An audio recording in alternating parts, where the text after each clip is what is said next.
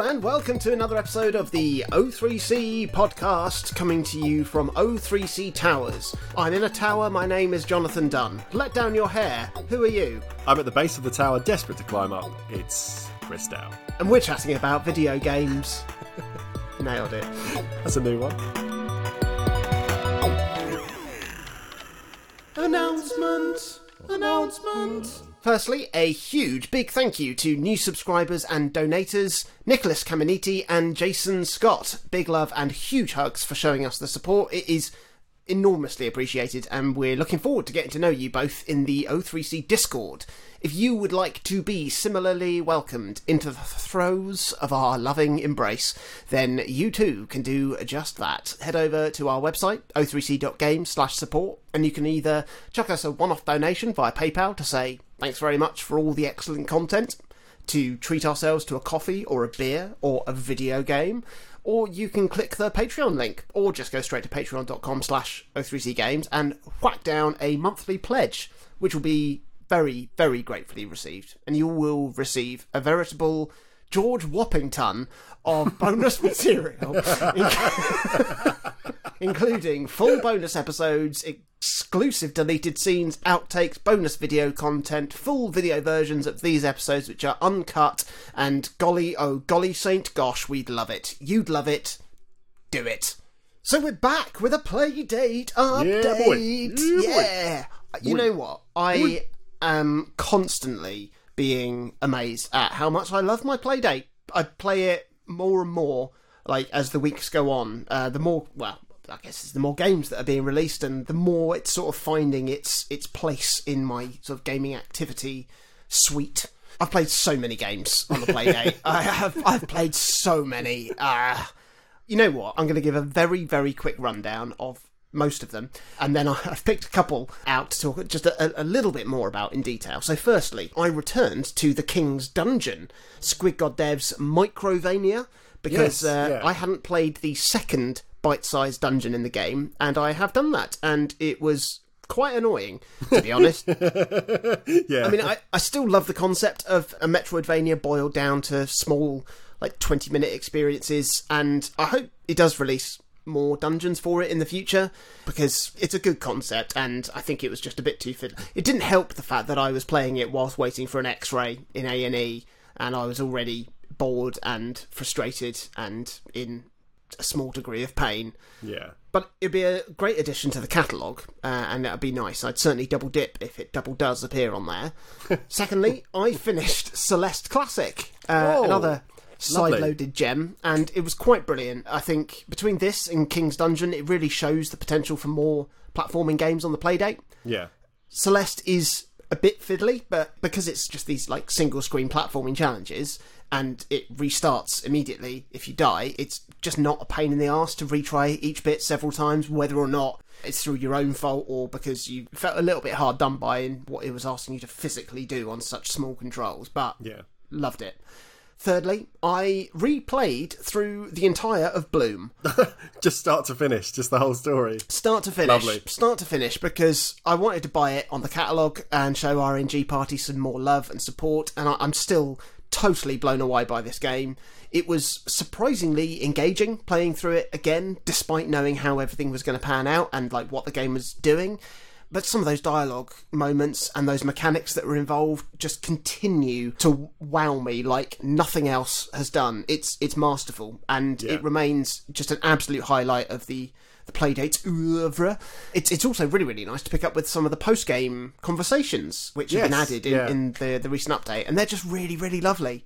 Like, they're the sort of characters I'd love to just check in with every few weeks, see how it's going, see what's been going on, how their lives are continuing to unfold. And I don't know how much additional stuff there is in this update, but I'd love it if RNG Party continued to release just little extra installments in the story just for years to come, like almost like a soap opera, you know, like semi-regular episodes and updates and stuff, and a couple of new flowers, and I just love it. I love that world.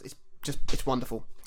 Fourthly, I picked up a few more catalogue games as well, starting with a game called Skew, which is essentially a 3D endless runner game where you're travelling into the screen, having to navigate your little, sort of like a dirigible around various obstacles just to go for as long as possible. It's easy to control, it's quite simple, it's very, very well made, it's good fun, but it is ultimately just a high score chaser.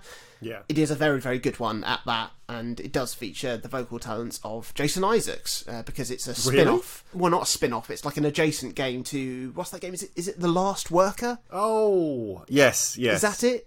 And I think you're playing as like a little droid from that game, and I think the droid in the game is voiced by Jason Isaacs, and they've just pulled out some voice samples from the game into this. But that's got to be the biggest unofficial celebrity endorsement of the Playdate, doesn't it? I mean, absolutely, absolutely. Although, actually, when you reach the top of Mount Celeste, you do get a little victory speech given by Anne Widdecombe. So, always be true to yourself. Dreadful woman. Yep. Fifthly, a similar game, in a way, to Skew is Grand Tour Legends, which is a bicycle racing game where you're using the crank to pedal your rider as the stage whizzes past you, and the game looks insanely good because the backgrounds of these stages are just compressed 1-bit FMVs, which you're just going through. But the way it's like compiled makes the illusion totally work and look and feel just really, really good fun, even though like you aren't actually doing much because you're not even steering, you're just trying to crank at a sort of steady rate so you don't crash. It's just about navigating the up and down hills of the course so you can like maintain your stamina and your speed. As a mechanic, is not massively exciting, but like the experience it puts you in just really elevates that. So yeah, it's a really good game, and there's a few achievements to unlock on each of the tracks, depending on how you play it, high scoreboards and all of that stuff. So yeah, it's good. I remember years and years ago, I think the official PlayStation magazine, like the PlayStation 2 magazine or something as a kid, reviewed a Tour de France game. And at the time they were like, it seems like it should be really boring, but just maintaining stamina, reasonably addictive. Yeah. And I get the same vibe from Grand Tour. Yeah. It feels like, I think I could probably get into that. Yeah, you'd really like it. You'd like it. I love a boring, weird game. You do, you do. Sixthly, and this is what I'm going to talk just a little bit more about, is a game called Shining Gadget. Tell me about this one, because I've seen it on the catalogue. Now, it's a game that it really caught my attention because it's quite different to anything else on the Playdate, and it's attempting to do some really ambitious things, because Shining Gadget is actually one of a pair of monster catching games, with its counterpart Shadow Gadget available on the catalogue as well, with the intention that you can trade monsters with a friend. I'll talk a bit about how that works, or doesn't work, in a minute, but I'll touch on the central mechanics. The game is essentially an idle game with nothing to do really between monster encounters but wait for the next one to arrive, which will just happen periodically. You can speed this up by just miscellaneously doing stuff with your Playdate, like using the crank or walking around with it or talking to it, because the microphone and the accelerometer will both pick up inputs for this. And then when you encounter a monster, you go into full Ghostbusters catching mode, because the monsters are all ghosts, basically. And you then need to use the accelerometer, and you've got to tilt the Playdate to line up your target into a target zone, which is moving about your screen. And then when you're lined up, when you're inside that, then you start to crank like mad, and you slowly like wear the monster down until you capture it or it evades you. And it's fun. It's a fun mechanic. It's coupled with some ridiculous sound effects of almost like Banzai style commentary. It's got a great tone, it's brilliantly presented, it's got the great graphics and the sound effects, but ultimately this game comes down to how you can use its wider network features, and regrettably it's not a solution that has been able to be found just within the game, because you need to go through an entirely separate app you have to run on a Windows PC. That's not fun for you, is it? It's not fun for me. Macman. Yeah, Mr. Macman. I was thinking I might be able to get it running on my Steam Deck, but I was like, oh, that's not Windows either. But there might be a way. Yeah, I bet I can find a way. I'll find a way. You basically have to link your Playdate to this app and then connect it to that. But I mean, I haven't been able to do it, and I have tried. I even downloaded like a trial of Parallels desktop thing for my Mac and installed Windows just so I could try That's dedication. To get GhostNet running. And every time I was connecting, I was following the instructions, my Playdate just kept hard crashing, and it even comes with warnings just being like, unless you follow the instructions, you could break your device. So I'm like, how has this been officially released if that's still a danger? Like, I appreciate the ambition of it, but I don't understand, and it scares me. But I haven't been able to do it, and it's a real shame, because like I can see that those events teas where you can catch certain monsters at certain times, and obviously trading things and loads of stuff. It just looks really interesting and really exciting. I don't know if it's possible to house something within the game, have all of that functionality actually just in the game or on the Playdate, but it feels like they should have got that working before they made a full game. Yeah. And thought, if we can't get that working, people aren't going to enjoy this. Because as it stands, as an example of one, I can't get it working and I'm not enjoying it. Yeah. And it's a shame, because if you got Shadow Gadget and I got Shining Gadget and we could trade, you know, even if it was just like offset delay, just to upload it into a mailbox or whatever and pick it up, we'd be having a great time. I wonder if in time these things will change, because I mean, at the moment, I don't think there's any like synchronous multiplayer games on the Playdate that I've seen, either seasonal or sideload or catalogue. And there are a few games that can interface with like high score boards online, like Whitewater Wipeout from week 1 does that, and some of the others as well. So there is a way of connecting to a server. Yeah. But yeah, I don't know if there's a limitation in terms of what can be sent, like packets of data. Is it purely just like you get a couple kilobytes and that's it? Or if there's some other limitations. But with all these things, it might change over time. You know, the Playdate gets updated reasonably frequently at the moment with little kind of tweaks and changes. And I think it's having its big 2.0 kind of operating system update very soon. Yeah. So, you know, with all these things in time, perhaps there will be a solution, and then there could then be a patch via the catalogue for these games as well. So we won't write it off just yet. It could be really great if it led with what the Playdate can do instead of what it can't do.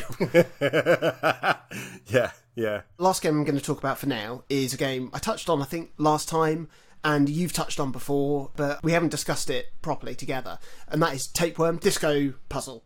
It's good. It's a really brilliant puzzle game. Yeah. It's absolutely superb.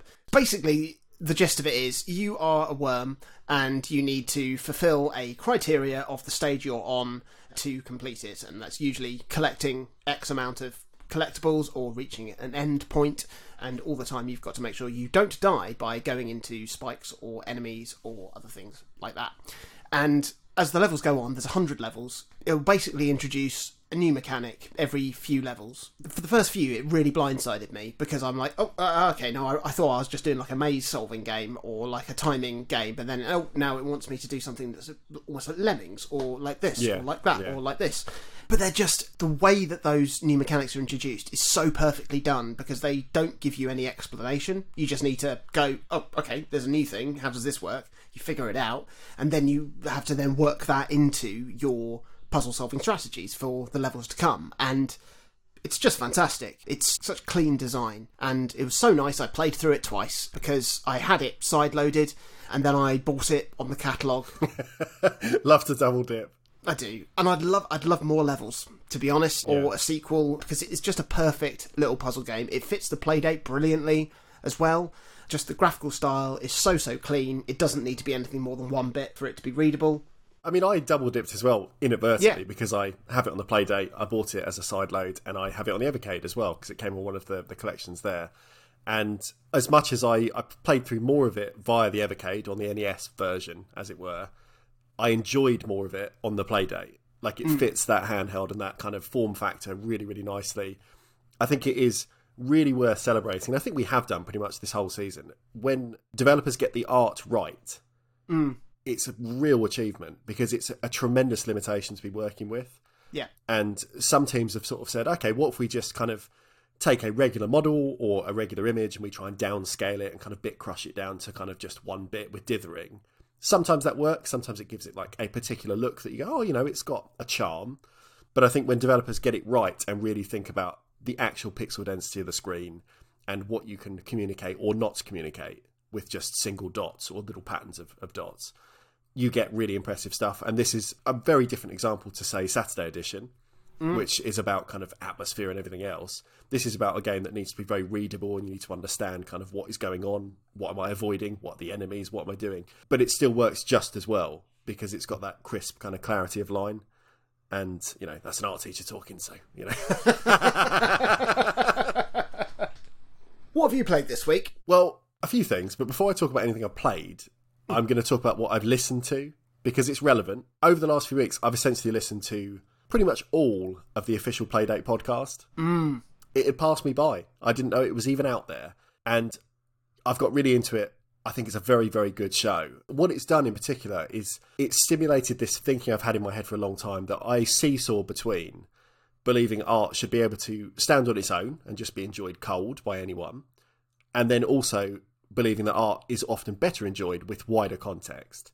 And what the Playdate podcast has done is essentially really pushed me towards the latter and really made me think about that, because as someone like me, I enjoy engaging with media of all types. I am a creative person. I like arty things.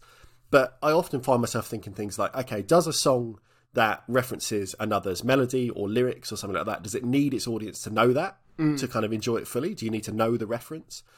Does abstract art, which is, quite hard to get into, does it need its audience to understand, say, the contemporary artists working at the same time, or a wider geopolitical context, or should it just have aesthetic value in isolation? Or is it important to know, say, the genre codes and conventions of a TV show or a film to have a proper grasp on when something is directed to type, or when it subverts that and kind of pushes against those kind of trappings?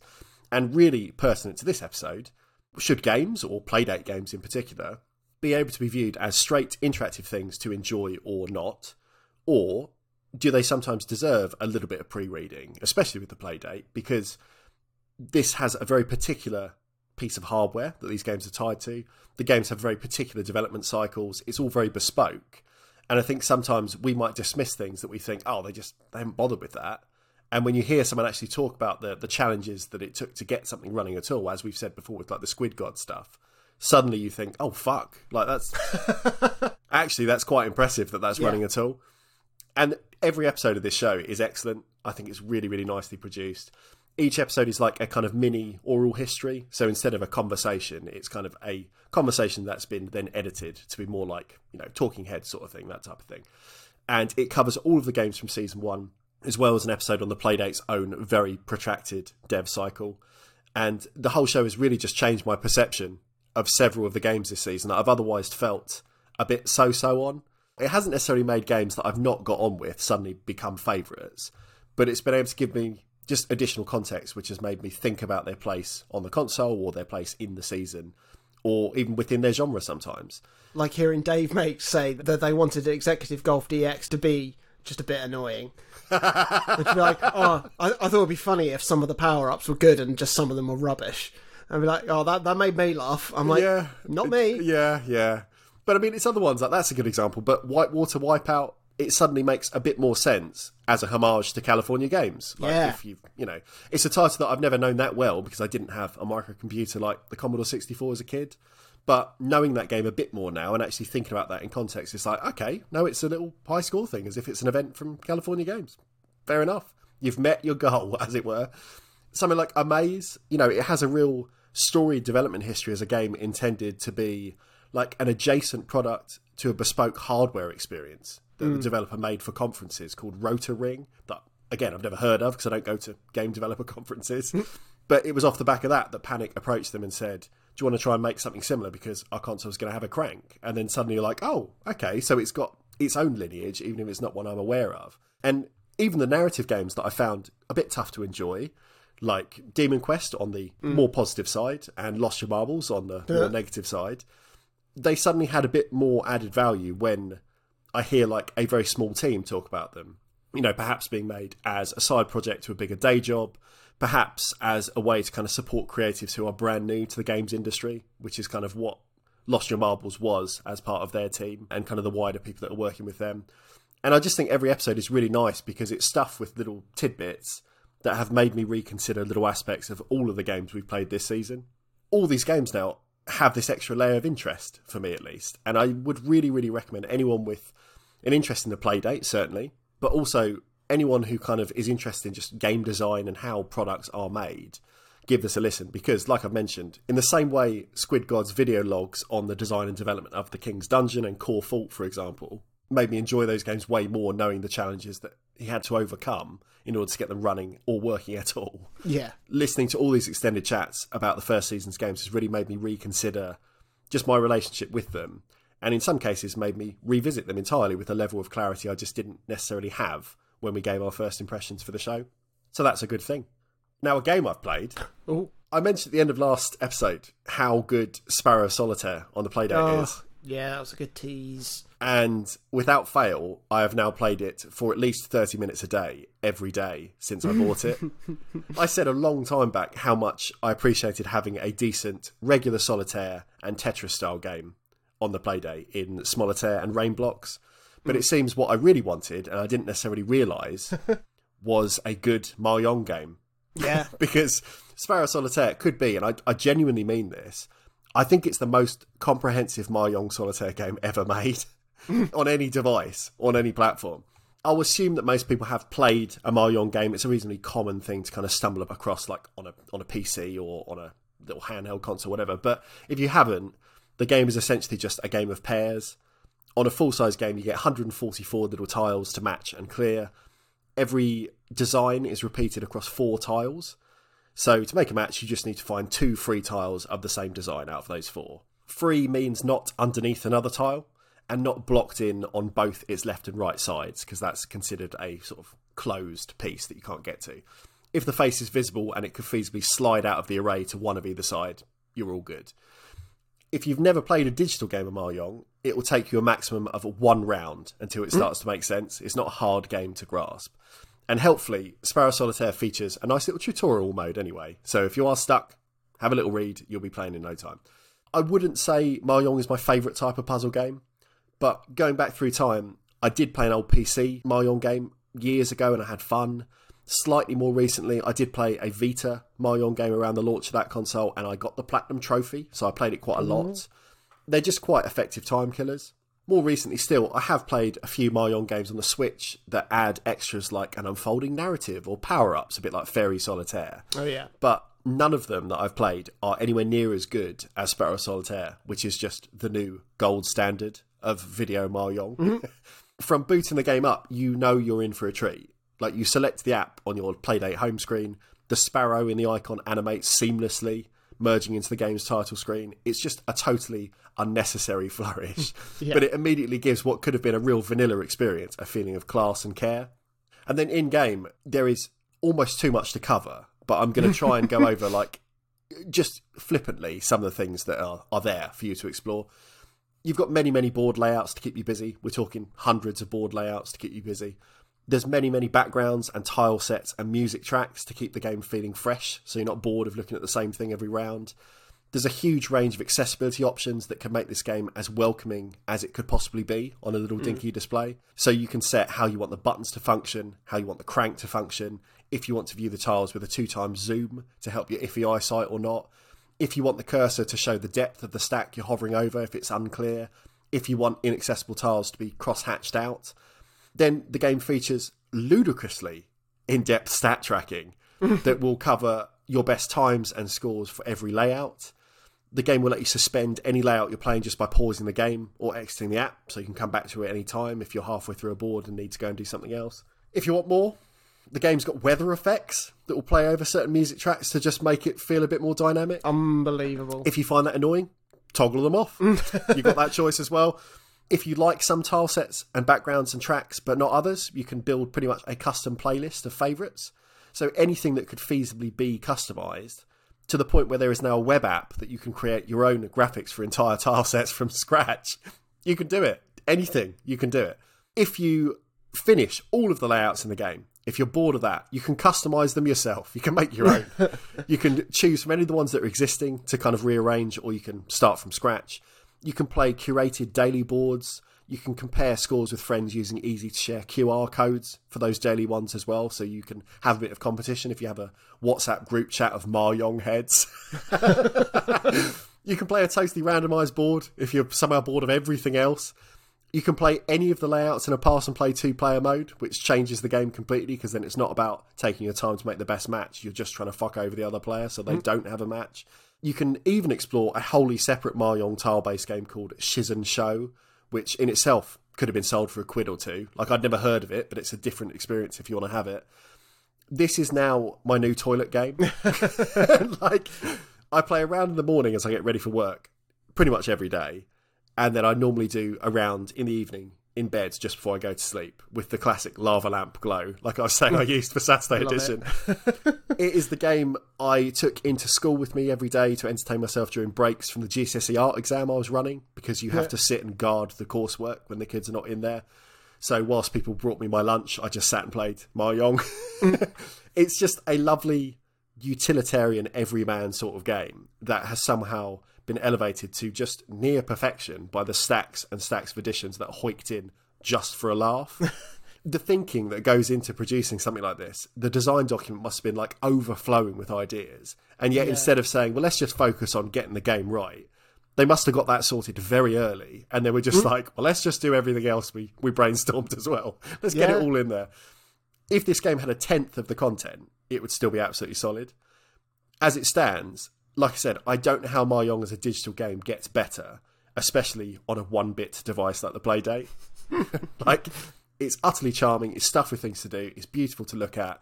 The soundtrack sounds like Kazumi Tataka took a few weeks off during sound design sessions in Animal Crossing and just contributed a few tracks for a laugh. It's really nice.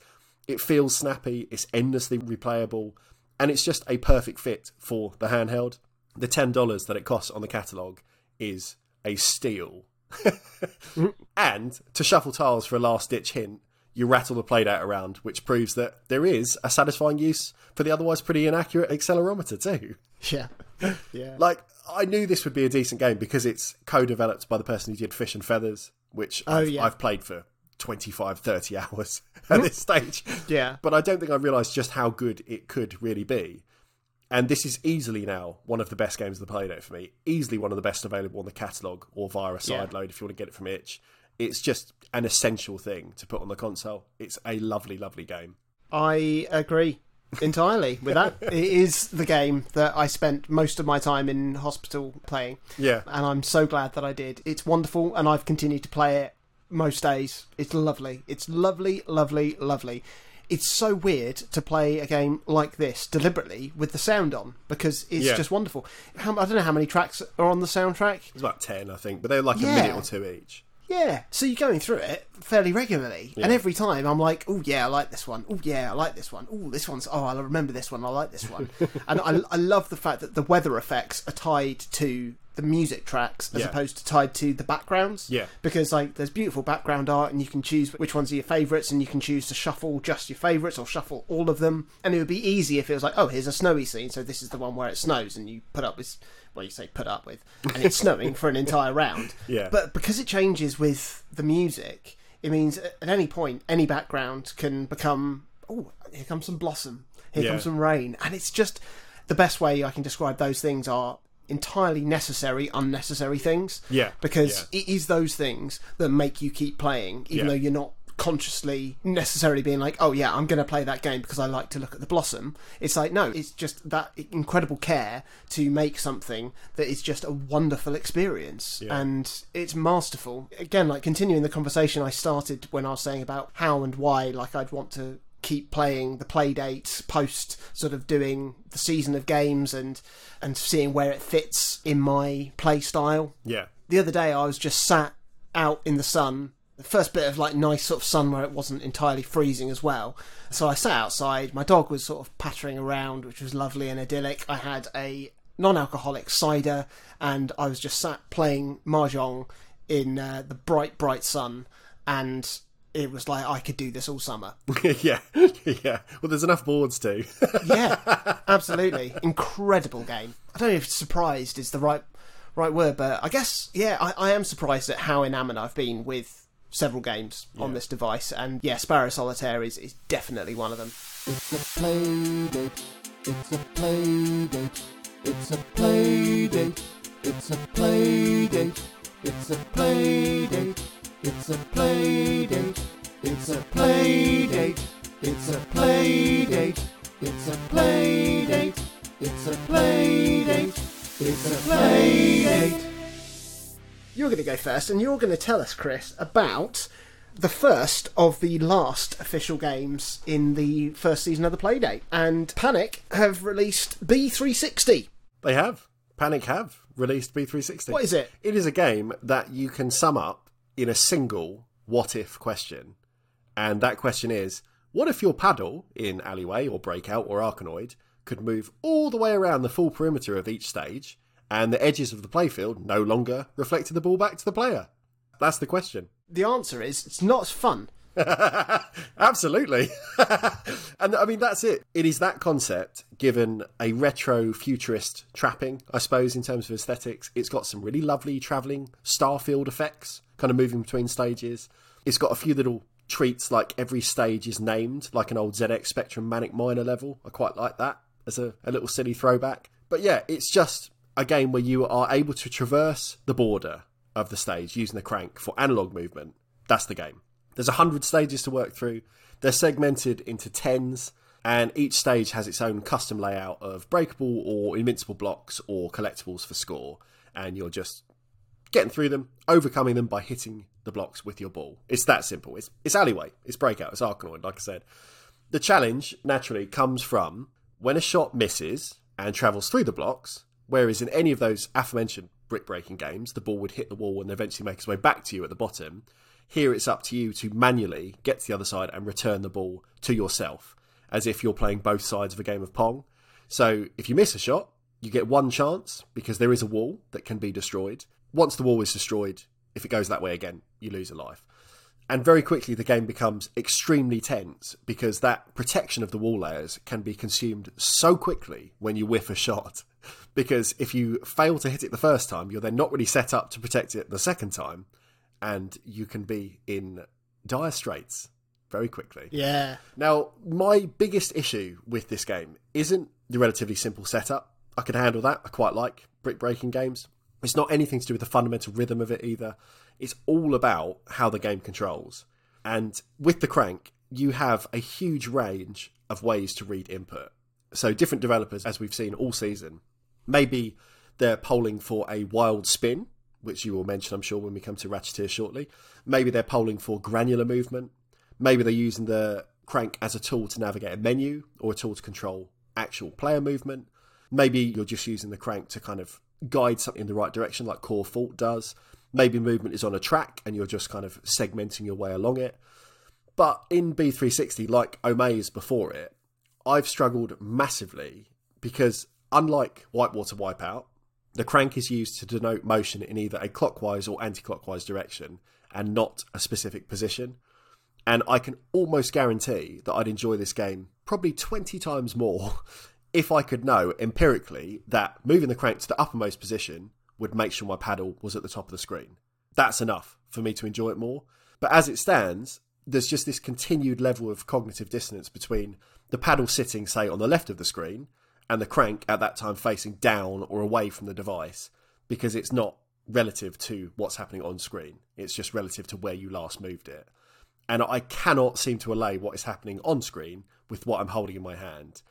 And I know we both had this struggle playing Amaze, and we never really got a hang of that in the hour or so we played it. Did you struggle with this as much as we did in that game? Yeah, I mean, entirely. I mean, it should have been one-to-one movement. Yeah. Otherwise, it's just not fun. No. It's not fun. It's just frustrating because, like you said, it's like playing tennis with yourself, but realising you're not fast enough to run around the table in time. Yeah. It's just like, well, what's the fucking point? Yeah. Like, it also defeats the point of being on the Playdate and using a crank at all, because it's just mapping left and right to a crank. And indeed, you can play it with the D-pad, but somehow that feels even slower. So that's not really viable either. Yeah. And I think the real annoyance is having seen games that just get this right, the really simple bit. As an example, I've said already, Whitewater Wipeout, whether or not people got bored of it after a while, obviously there's not that much to do. I can come back to it and know exactly what to do. Yeah. Because I know that if I want to point up we go. If I'm doing a spin, 360-degree motion, we're back to where we were. And it always polls exactly one-to-one what's going on. And the same way in Core Fault, like I've played quite a lot that the last few weeks, you were always directing in the way you expect to be going. And it means that you get used to very quickly being able to kind of do quick turns on the spot to kind of maintain your position. Even though you're automatically moving forwards, you have a lot of granular control over not moving, essentially. Yeah. because you can balance it kind of backwards and forwards as if you're, juggling a ball or whatever.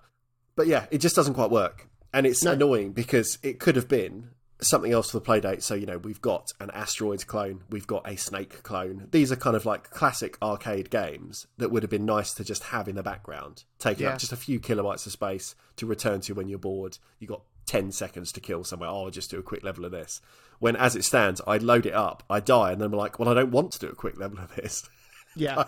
It's annoyed me. Yeah, I mean, I think the only way I thought that it could be improved, if they did want to do this, like we said, like, it is a what if, and there's a reason why how many years has Breakout or Arkanoid been in existence? 30, 40 years? A long time. Somebody would have tried doing this before, and they thought, nah, it's not fun. Yeah. And that's why we've continued to have other classic block-breaking games. Yeah. One thing I don't understand is if it's going to be b360, why not have the stage be a circle? Yeah. Why not have a paddle either side then? Yeah. Yeah. Have two paddles. That would help. You wouldn't have to worry about it bouncing off walls and walls having lives, which just feels weird. Like, if you're playing like with 360 degrees in your mind, like, to then have it sort of just jut off at like a right angle from something, it's like, oh, well, of course I wasn't going to get it then. Yeah. Yeah. Or like, because it's going on the other side, it's like it could very easily just like bounce into a little corner and take out two walls. Yeah. Really quickly. And you just think, of all the things that they would have tried with the game, one, why did they decide that this was the best format for it? Or two, why didn't they try more things? Because, it's a shame, because I love a block-breaking game. Yeah. I love it. You had Alleyway on the Game Boy, I remember that. Yeah, and I loved that. I played loads of Barkanoid in Arcade Paradise. Yeah. I had a really great block-breaking game on my old Windows PC when I was a kid, and I loved that, and it's a shame. The real telling thing, I guess, is that, obviously this week, these are the games we're talking about. So every time I got the Playdate out, I was like, come on then, let's do a bit of b360, let's see how we're doing, and just try and get some thoughts together. And I'd lose a ball. Sometimes I wouldn't even drain all my lives. I'd lose a ball and I'd be like, I'm going to play Mahjong. I'm going to go back to Sparrow Solitaire. And I'd just immediately exit out and go back to the game I wanted to enjoy.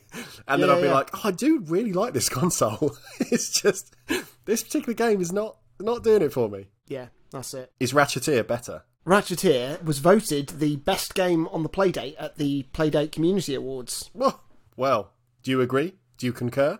I will say that it is extraordinarily good. Oh, that's high praise. It's not perfect. It's got some flaws. And some of the flaws led me to delete the game from my Playdate within the first 10 minutes of playing it and thought, fuck it. This is a terrible last week for the Playdate. I hate both these games.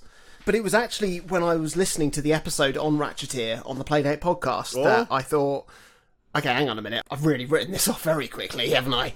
So, Ratcheteer. It is a self-confessed, top-down action-adventure Zelda-like game. It is very, very similar to Link's Awakening in many, many ways, but by the creator's own admission, they didn't see the point in just making a clone of Link's Awakening and sought to find ways to evolve the formula and add something new to the conversation.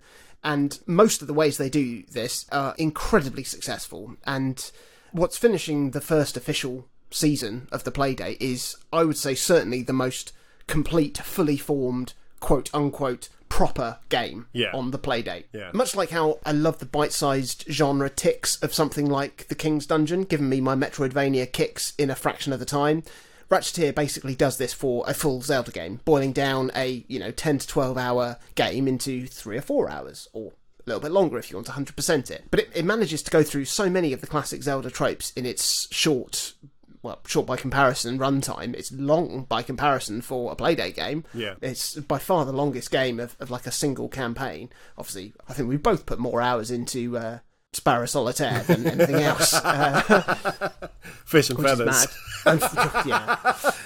But you've got dungeons with bosses, puzzles to solve, items to find, like Metroid-style gated areas that you need certain items to bypass. You've got overworld, underworld, and you've got maps. You've got crystal clear sprite work. You've got great music. The game is astoundingly well made. Just the performance of the game alone is rock solid. The variety in items and puzzle mechanics are on par with any of like the Game Boy Zelda games, albeit in a more scaled down, more direct way. It's got a great variety of environments and locations too, all the way up to the end of the game. It's filled me with surprise, and like genuine wow moments. The dungeon designs, the boss designs are all really clever and satisfying. The implementations of the crank are really interesting. I'm not saying that as a euphemism for bad, because some of the crank implementations work incredibly well. Like most of the items you get have a crank feature, and it's surprisingly well used. Even like your main sword or your wrench, because you are a mechanic, not a hero of time. You press A to use it to swing it. You use the crank to do a spin attack. Lovely, lovely stuff. But I found like I wasn't as frustrated as I thought I would be, having to not only switch between items, but also switch between using buttons and the crank to operate those items. It's nowhere near as seamless as something like a Zelda game, and it's probably not as seamless as it probably could be, because, I think there are some strange choices that I think overcomplicate the game, and, like, those mechanics. Starting with, like, the first item you get, which is a crank-powered lamp to light your way in the dark. Like, not a bad idea in concept at all. Like, it's great. It's a fun idea. It's just not fun to use in reality. Again, it's like, just because you can do something doesn't mean you should. Yeah. Like, the light-based puzzles that are in the game are great. They work really, really well. But it's a real hassle having to basically have your lamp equipped most of the time when you're already limited to just having 2 items equipped at one time, and you can only actually use 1 at a time. Yeah. Like, I'm sure they could have found another item to use similarly for those type of puzzles, whilst also having everything visible as well. Because there are certain areas and certain dungeons that are just fully lit, and it's immediately a much more engaging, much more fun time. Yeah. And I didn't mind it at that point. Then when I go, oh, I'm going into a cave. Okay, well, this is a nice time I'll get my lamp out. It means I can only use 1 item. Okay, do I take my sword or do I take my jump? And it would give those areas a certain degree of peril. But because it's so front-loaded, the game is so front-loaded with darkness and this lamp, it's just very, very frustrating. It was genuinely so annoying to use in the early stages of the game because, like I said, not only do you desperately need it because everything's dark, but you only have that 1 item. And because you need to use the same button to interact with things as you do to turn the lamp on and off, and if you turn it off, you have to crank it up again. And if you try and interact with something that isn't interactable, then you turn your lamp off. Yeah. And there's no way of knowing whether or not you can interact with, like, a bookshelf or if it's not interactable. And it was just so annoying, because that's how you start a Zelda-like game, is you want to go and check everything out. Yeah. And you can't. And like I said at the start, it was genuinely so annoying that I just wrote the game off and thought, I'm not going to enjoy this. This is a terrible design decision. I deleted it from my Playdate, but fortunately I did give it a second chance because like I said, the game is absolutely outstanding. Yeah. There's secrets galore in the game. There's reason to go back through the entire world and all of the dungeons, because there's stuff that you can't get even in the first dungeon that you won't be able to get until you get the item from, like, the last place you go to. And, to 100% everything is nice. I even managed to find a super secret little shed with the developers of the game hiding in it, which was a nice touch. So you get to chat with them. Just chilling out, yeah. I mean, like I said, it's an incredibly well-made game. The level design, the map design is superb, especially, I'm not going to give any spoilers away, but there's a late game twist, sort of, that puts everything in the world in a different light, and it is quite genius and genuinely breathtaking. You just consider everything totally differently, and it's absolutely amazing. Again, it's a game that, given how hard I know it is to make a game in general, the challenges that so many developers have had in making games for the Playdate, seeing a lot of people pull off some amazing things, seeing a lot of amazing people just make some absolute shit. It's to see a game this well made that runs this well is really special. It's a hell of a way to end the first official season. You don't like Zelda games, Chris. What did you think of this? I got to the point that you've already mentioned, essentially, that I beat the first dungeon, so I've got to that point. But the whole way through I was thinking, this light mechanic, very impressive, because it does illuminate a 2D stage, and we're working with severe limitations here. Very impressive, but very frustrating. And it's exactly like you said, it's the amount of times I would unequip it or I'd turn it off, whatever happens when you kind of bump it, and then realise it's like, okay, change back, crank it up. Those little decisions wound me up that that's at the start. Yeah. And I wouldn't have had a problem in the way that, the small bits of Zelda that I've played over the years, Or even, I beat Link's Awakening, have beaten that one. But like playing through that, if it was like, no, this dungeon is the one where it's going to be dark, and this dungeon is the one you need to essentially do that micromanagement like Doom 3 style. It's like, you've got your weapon or you've got your light, so let's think about what we're going to do to get through this. That could have worked really well, and it's annoying that it led with that, because by the sounds of it, there's a whole chunk of great game that I have yet to see. I mean, you've given me enough of a nudge to want to carry on by saying the good stuff is yet to come kind of thing. But yeah, I don't know. I suppose anytime you're working with a very small team, you haven't got a huge amount of people playtesting stuff. It's the type of thing maybe, a bigger budget release would have had someone say, should we just shift that around a bit? Should we maybe take some of those mechanics and just push it elsewhere slightly to make this work a little bit more smoothly? And it hasn't quite happened. I did like, though, that the game feels simultaneously very big and very small. Yeah. It does feel like a Playdate game. It feels like I've got this little tiny world in my hand. But it feels like there is a lot of map to get through and a lot of stuff to find and discover. And I think in contrast to Casual Birder in week 1, that felt reasonably expansive, but still very contained. Like I could keep in my head where everything was, because it was not that many screens, essentially, for this whole little world. Yeah. And this is much bigger. All the sections have their own little maps. It's really nice to start uncovering that, sort of like Metroid style. And it felt like a game that was meant to be played in little microdoses on a little micro machine, but with stuff to find, more than just, you got the 4 walls of this room, that's kind of it. There was a lot more beyond that. I think Ratcheteer is far closer to the how on earth have they fit that on here sort of wonder that comes with like Game Boy Zelda games. Yeah. Than anything else we've had this season, in terms of just looking at what's actually going on and thinking, there's a lot going on. It really is a lot kind of to this. And I would like to see more of it, I think, if it does improve, as you say, and become something quite special. It's got really lovely sound work. Yeah. You've mentioned that already. It's got heavy nods to Link's Awakening in kind of the sound design and the music as well. But I quite like that. Obviously, I've already talked about the Playdate podcast. You've mentioned it for this one as well. They do mention that quite explicitly, that it's like that was the inspiration. That was where we were coming from. That was kind of what I was listening to. That's kind of what got us going. But it's nice as well that you can hear that so explicitly, because I would have picked up on that even if I hadn't listened to the podcast. So it goes back to that kind of initial thing at the beginning of the show. It's like I would have got that reference, and that I think made me enjoy the music a little bit more, because I could see kind of what they were drawing from, whereas someone who goes in cold and has never played Link's Awakening might kind of play it and go, well, it's a bit bleepy bloopy, isn't it? We could do a bit more of this. It's that kind of thing, that it's like there is a level of kind of a subtle nod or like a vindication you get when you do spot these little things, and it kind of makes things make sense to you. Yeah. So yeah, I think it's a strong end to the season. As much as it's not really my type of game, it's frustrating that B360 was not better, because I think that could have been a real nice 1-2. For us in particular, being like, arcade game for Chris, Zelda Light for Jonathan Dunn. That would have been a nice little pairing to round it out. But still, what a little device. Absolutely incredible. I've had such a wonderful time playing through the first season of games. I'm really, really glad that we've been able to cover these games as the catalogue's been released, as loads more games have been developed outside of the season for us to cover as well.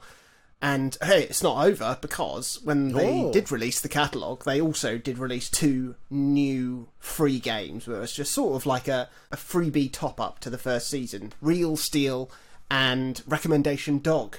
And we're going to play them. And that will be our next Playdate update, which will be our last Playdate update before we then do our big old rank off. We've been stocking up our rank banks, and we're gonna find a definitive order for not only the first season of Playdate games, but also as much of the catalogue games as we can as well, that I've played and Chris will have played. I'll get through some more. You agree?